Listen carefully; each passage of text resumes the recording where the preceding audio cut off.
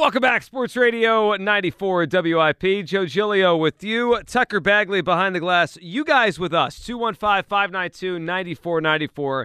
And what's about to happen here for the next 25 minutes or so is one of our favorite segments of the week, where we do the most we could possibly do in our final half hour of the show every week. Let's start with our nightly hot stove check-in. And tonight's an interesting one because tonight, 8 p.m., the non-tender deadline across Major League Baseball. And for those of you out there like, well, oh, I think I know what that is. What is that? Basically, you have players that are not free agents yet, but you have to tender them a contract, right? They're kind of the guys that in between their fourth and sixth year in the majors, you have to give them a contract for the next year. It's not just automatic. And for most teams, most players who they do want back, it becomes kind of routine and automatic. Like the Phillies tendered Rhys Hoskins a contract. They tendered Jose Alvarado a contract. No one of note was non-tendered by the Phillies.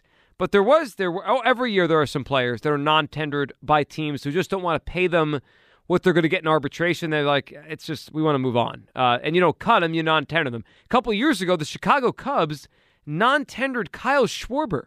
I think he's hit like 100 home runs in the 2 years since they non-tendered that guy. So that was a bad decision. Probably a mistake. Yeah. They haven't won anything since. They haven't. And a long time ago, about 20 years ago now, the Minnesota Twins famously non-tendered David Ortiz. That one didn't work out either. So this happens. I think 2 years ago, the White Sox non-tendered Carlos Rodon. He ended up going back there for 1 year, but then he left again and went to the Giants and had a Cy Young kind of season. So this happens where you might find like a star player who just gets cut loose tonight. So the one that I think is the most interesting in terms of a Phillies conversation is Cody Bellinger was non-tendered by the Los Angeles Dodgers tonight. I mean, the guy won an MVP in 2019. I understand he has stunk the last couple of years. So many strikeouts. The batting average is probably like eye-openingly bad. But it's not like he's 32 or 30, even 30, where it's like, all right, it's over, right? He's past his prime. He can't hit anymore. Is Cody Bellinger even 26 yet? I think he was 23 when he won the MVP, maybe?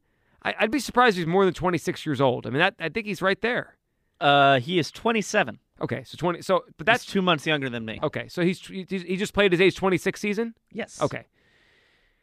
I'd be interested in seeing how much it costs to sign him on a 1-year deal. Schwarber, who again was non-tendered a couple years ago, I think he signed like a 1-year $8 million deal or $10 million deal with the Nationals, and then obviously parlayed that to coming here this past year. I would look into Cody Bellinger. So a couple of things. One, his power has always been enormous and real. Two, the Phillies have a hole in the lineup without Bryce Harper for, 2 months next season, maybe more. How many guys out there will be able to fill that hole? I mean, I know we could do the Derek Hall thing again, and that probably could work against right-handed pitching, but there's not a lot of upside to Derek Hall, and he's got to be a DH anyway. Cody Bellinger's a quality center fielder who I'm sure if they want to play right and they leave Marsh at center field, they could do that. And then, there's also a chance Castellanos doesn't bounce back. And, then you're not locked into it. You have an option in right field or in the outfield or DH, whatever, not named Nick Castellanos. I would look into it. I know they have other things they're going to do. They have other needs. They're going to spend on a pitcher or spend on a shortstop. I would call up Cody Bellinger's agent and see how much it costs to just get in the mix because they could use him, and I think he's worth a flyer. And I think he really fits what they need before Bryce Harper gets back. At the very least, he's someone who can play all three outfield spots. Yep. He has experience playing first base as well, and if Bryce Harper isn't back until July or so, he can kind of rotate in with everybody, right? Like we've talked before about how this is a team with 3 or 4 DHs in the lineup. Well, guess what? If you're DHing Rhys Hoskins, Cody Bellinger can play first. If you're DHing Kyle Schwarber and Nick Castellanos, you can move Cody Bellinger to center and Brandon Marsh to the corner or vice versa. I just think he's such a versatile piece defensively that if you add someone like him, I don't want to say the offense is a bonus because it depends on how much you're paying him, but he could just take down quality innings as a plus defender at 4 different spots where you didn't get good defense last year. Again, the last 3 years have been poor. The last 2, 2020 was fine. The last 2 years have been bad. He's been a bad player, but this is a guy, he hit 47 home runs and won a Gold Glove. How many players ever have had a year where they've hit 47 home runs and won a Gold Glove? I mean, that's got to be a very short list. I think a bunch of teams will try to take a flyer on him because, all right, it's probably a 1-year deal. If he stinks, well, okay, let him go. If he hits, it's like, wow, we got a star player here. His batting average did jump 45 points this year. From 165 to 210? Yeah, that's progress. Listen, jumps again 45 points. We got ourselves a player here. I'd be interested. If I were the Phillies, I'd be interested in looking at Cody Bellinger, who was cut loose by the Dodgers tonight. Are the two other things. One, John Heyman of the Odyssey and the New York Post today wrote that, so I'll pull up the quote here, about Xander Bogaerts. So he first reported on Bogaerts last weekend, that Bogaerts fits the Phillies and maybe more than Trey Turner. So the quote in today's column, baseball president Dave Dombrowski has strong ties to Bogaerts, and he looks like the most likely. And that was in the section about the Phillies and which he was kind of writing about which teams could be after these shortstops. So Bogaerts the most likely for the Phillies. It doesn't surprise me. He's going to cost less than Trey Turner, and there's that familiarity with Dombrowski, which that's kind of why Castellanos is here, the familiarity he had with him. I'm not saying they should sign every player he's just familiar with, but that counts for something. I will not be surprised if Bogaerts is the guy here with the Phillies at shortstop. It feels right. And I think his price tag is low enough to the point where you can add him and then add a legitimate starting pitcher. I don't know if they can go out and afford someone like Rodon or Justin Verlander, but this is a team with multiple holes. And if Trey Turner was all they needed and all they needed was an upgrade at shortstop, I would say, yeah, go all in and do it. But this is a team that really needs help, especially on the pitching side when it comes to depth. So, yeah, if you can save a couple bucks and add a guy who's gotten an All-Star nod or MVP votes in like each of the last 6 seasons, by all means, go do that and try to address that fourth spot in your rotation. Yeah, I'm in on that idea. Now, the last thing tonight, and this is not great news for the Phillies or anyone in the NL, the Dodgers are already the best team on paper. So according to John Heyman, they are now planning on chasing Aaron Judge in free agency. So the Dodgers are going to lose Trey Turner, most likely, and they're going to go replace him with Aaron Judge. It's almost like the Dodgers just kind of trade out ways to just win 110 games. Like, how can we do it this year? Get Mookie Betts, develop this player, sign that player, trade for that player, and now maybe Aaron Judge goes and joins that crew out in Los Angeles. I mean, they're really just swapping him for Bellinger, if that's the case, isn't it? Bellinger is pretty much their everyday center fielder, played 140 games. Yeah, they'll get way better if they do it. Yeah, I mean, look, the Dodgers have had so many years where they're the best on paper. It doesn't resonate in the postseason, but it almost feels unfair if they're stacking. I mean, if they're stacking, think about their lineup. They could go 1, 2, 3 of Betts, Freddie Freeman, and Aaron Judge. They finished top 3 in almost every offensive category in the National League. Yeah, and they could add a guy who hit 62 home runs. Yeah, it's remarkable. So, and they obviously have the money to do it. They have $100 million coming off the books this offseason. So keep an eye on that one. We could have Aaron Judge being chased by the Dodgers and the Giants in the NL, along with the Yankees in the American League. All right, let's get to NFL picks here. Guess the takes for week number 11. Does it feel like it's Thanksgiving week? I guess next week's Thanksgiving week. I really think they should have restarted the NFL season after the Phillies ended. Like from week 1? Yeah, like I think we really missed half the season watching the team in October. But the Eagles were undefeated. Yeah. You would have signed up for that? Yeah, I would have redone it. Okay. I feel like we didn't get to properly enjoy it. Well, you know what? We have 18 weeks now, so there's still a decent chunk of this season to go. Let's talk about the picks for this week and the takes, how I think everything everyone's going to be saying on Monday. Number 1, we'll start with this game. I think there's an upset brewing up in the Meadowlands in East Rutherford, New Jersey on Sunday.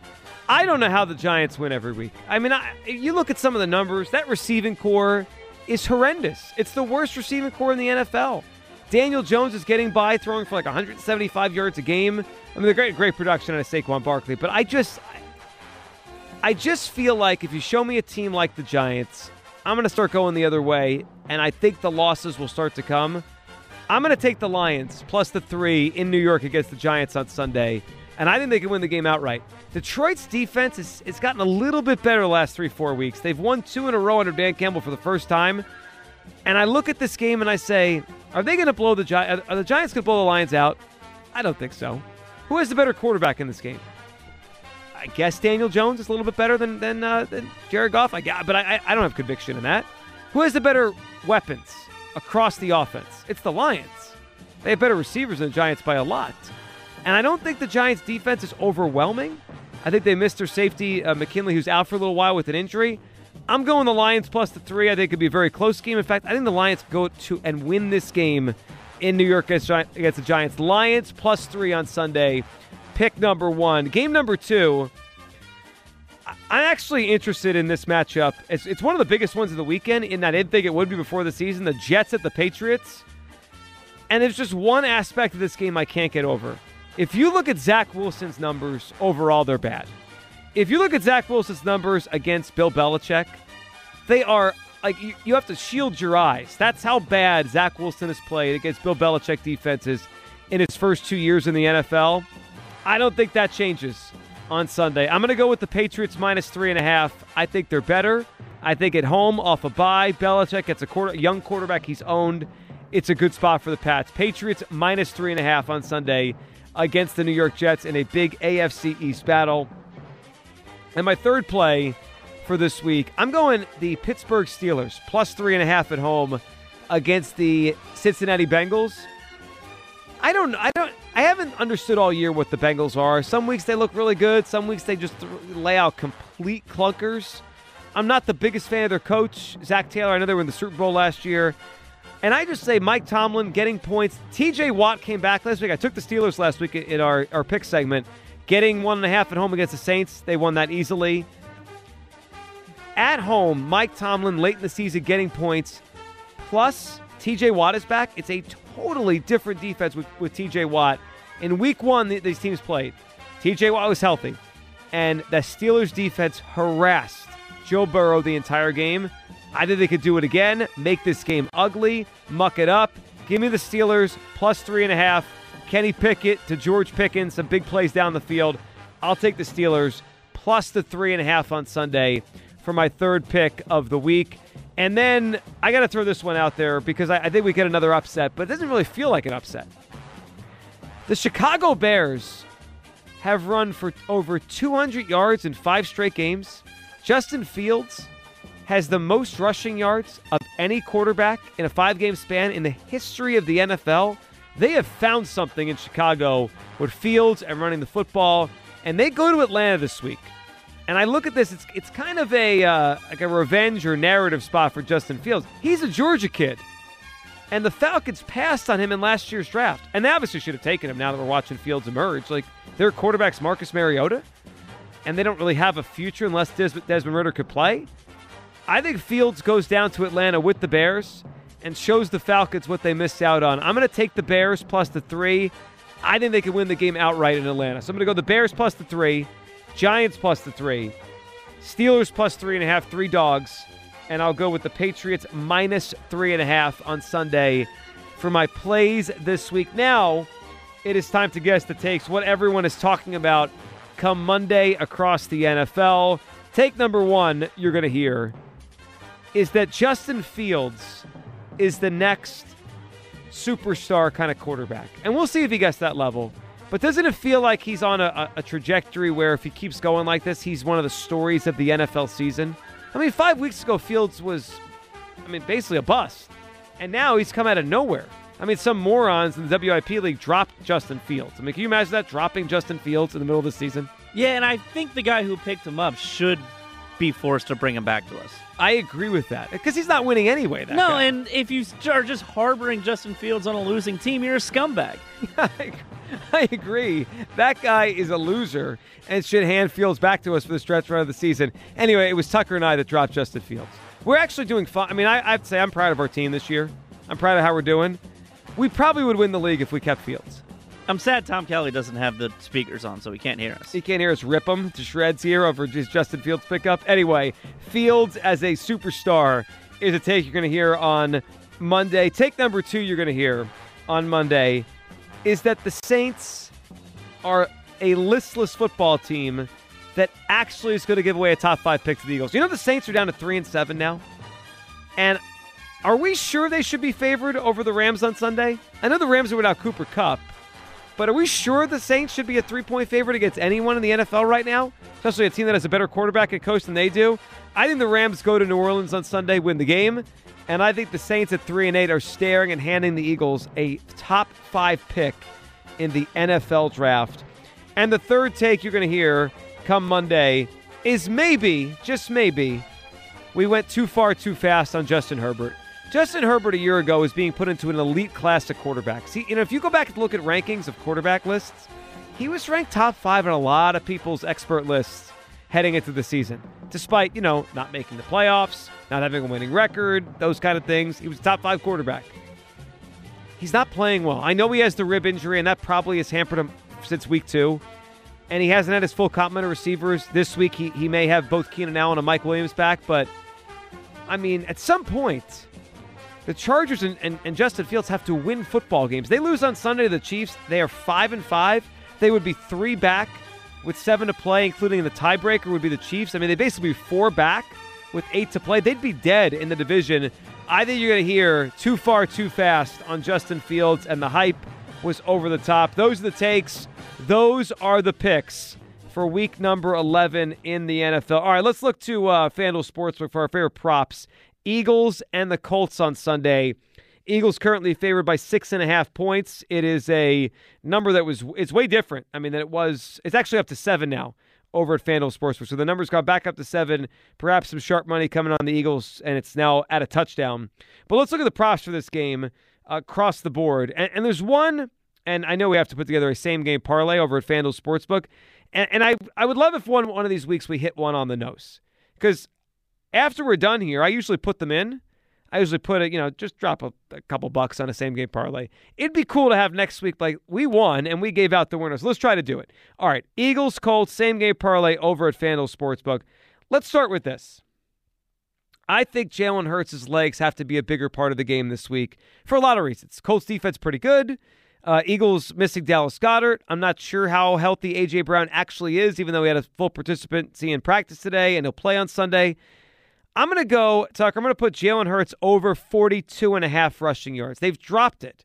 It was in the 50s for the last 5 weeks, and he hasn't been coming close. 42.5, I think it's a more reasonable number. I think he's going to have to take off, and I think he goes over this number on Sunday. So I'm going to put Hurts over 42.5 yards rushing on Sunday. Let's go to the Jonathan Taylor rushing yards.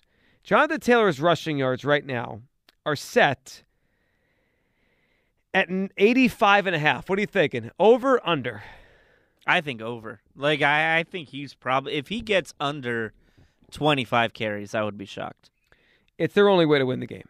It's their only way to win the game, and you saw what Jeff Saturday did. Not only did he have, 26 or 27 carries on Sunday in their last win over the Raiders, he played almost every snap offensively. That just doesn't happen in the NFL. He played 61 of 65 snaps and had 22 carries for 147 yards. He's going to get the ball a ton. I like it. All right, how about this one? Colts total points. The Colts have been a better defensive team than offensive team. I think they're bottom 5 or 6 in yards per play. Eagles defense this year's average, I think they put up the graphic on Monday. They gave up 35 to the Lions week 1, or in the 30s to the Lions. Then it was 14.3 per game until Monday night.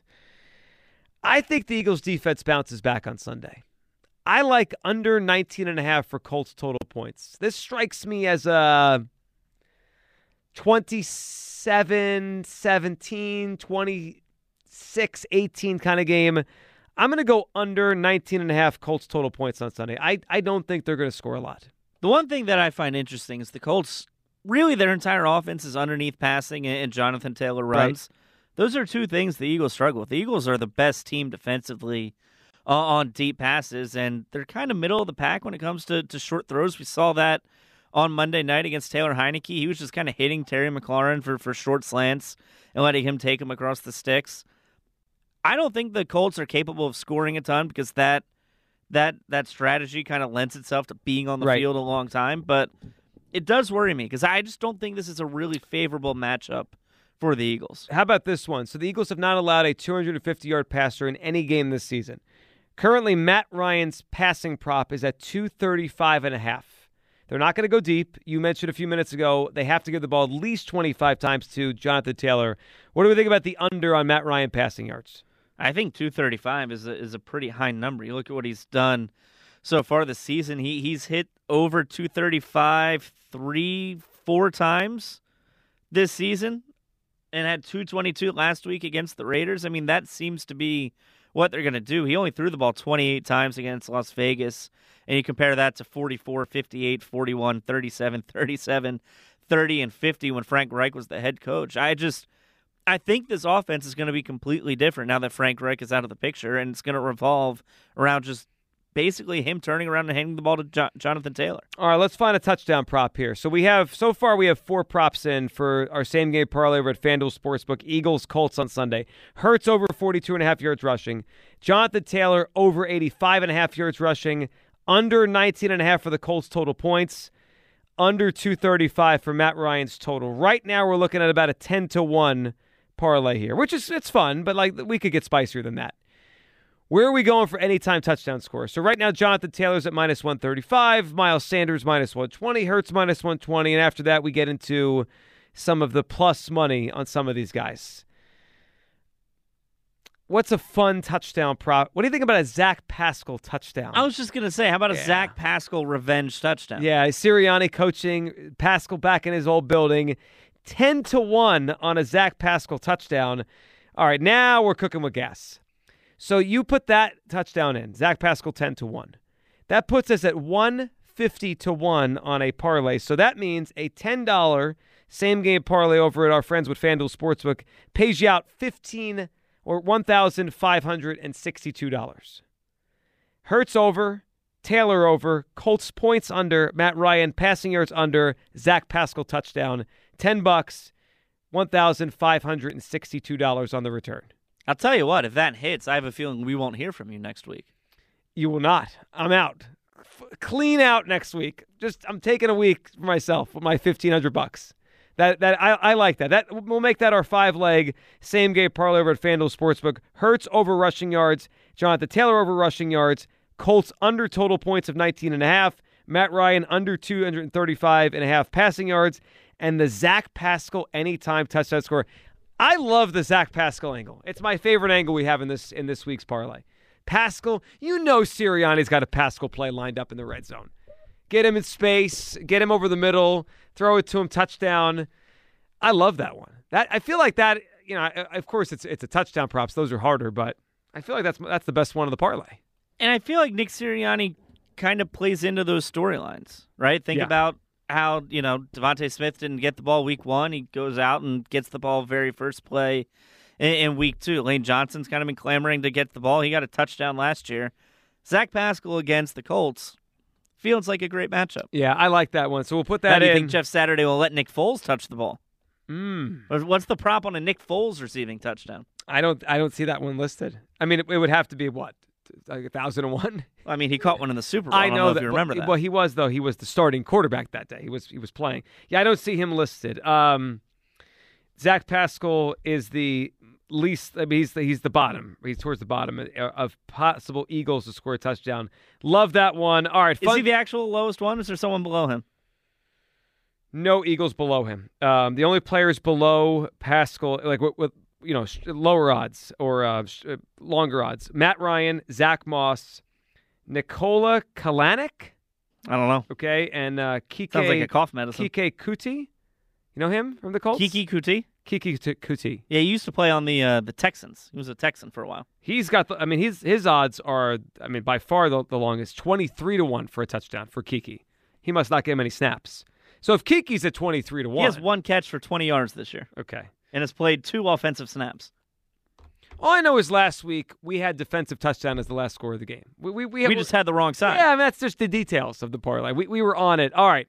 Coming up next here on WIP, Boomer and Valenti with their weekly NFL podcast and a preview of the Week 11 slate. So listen to that, and then TK's got you after that right here on Sports Radio 94 WIP.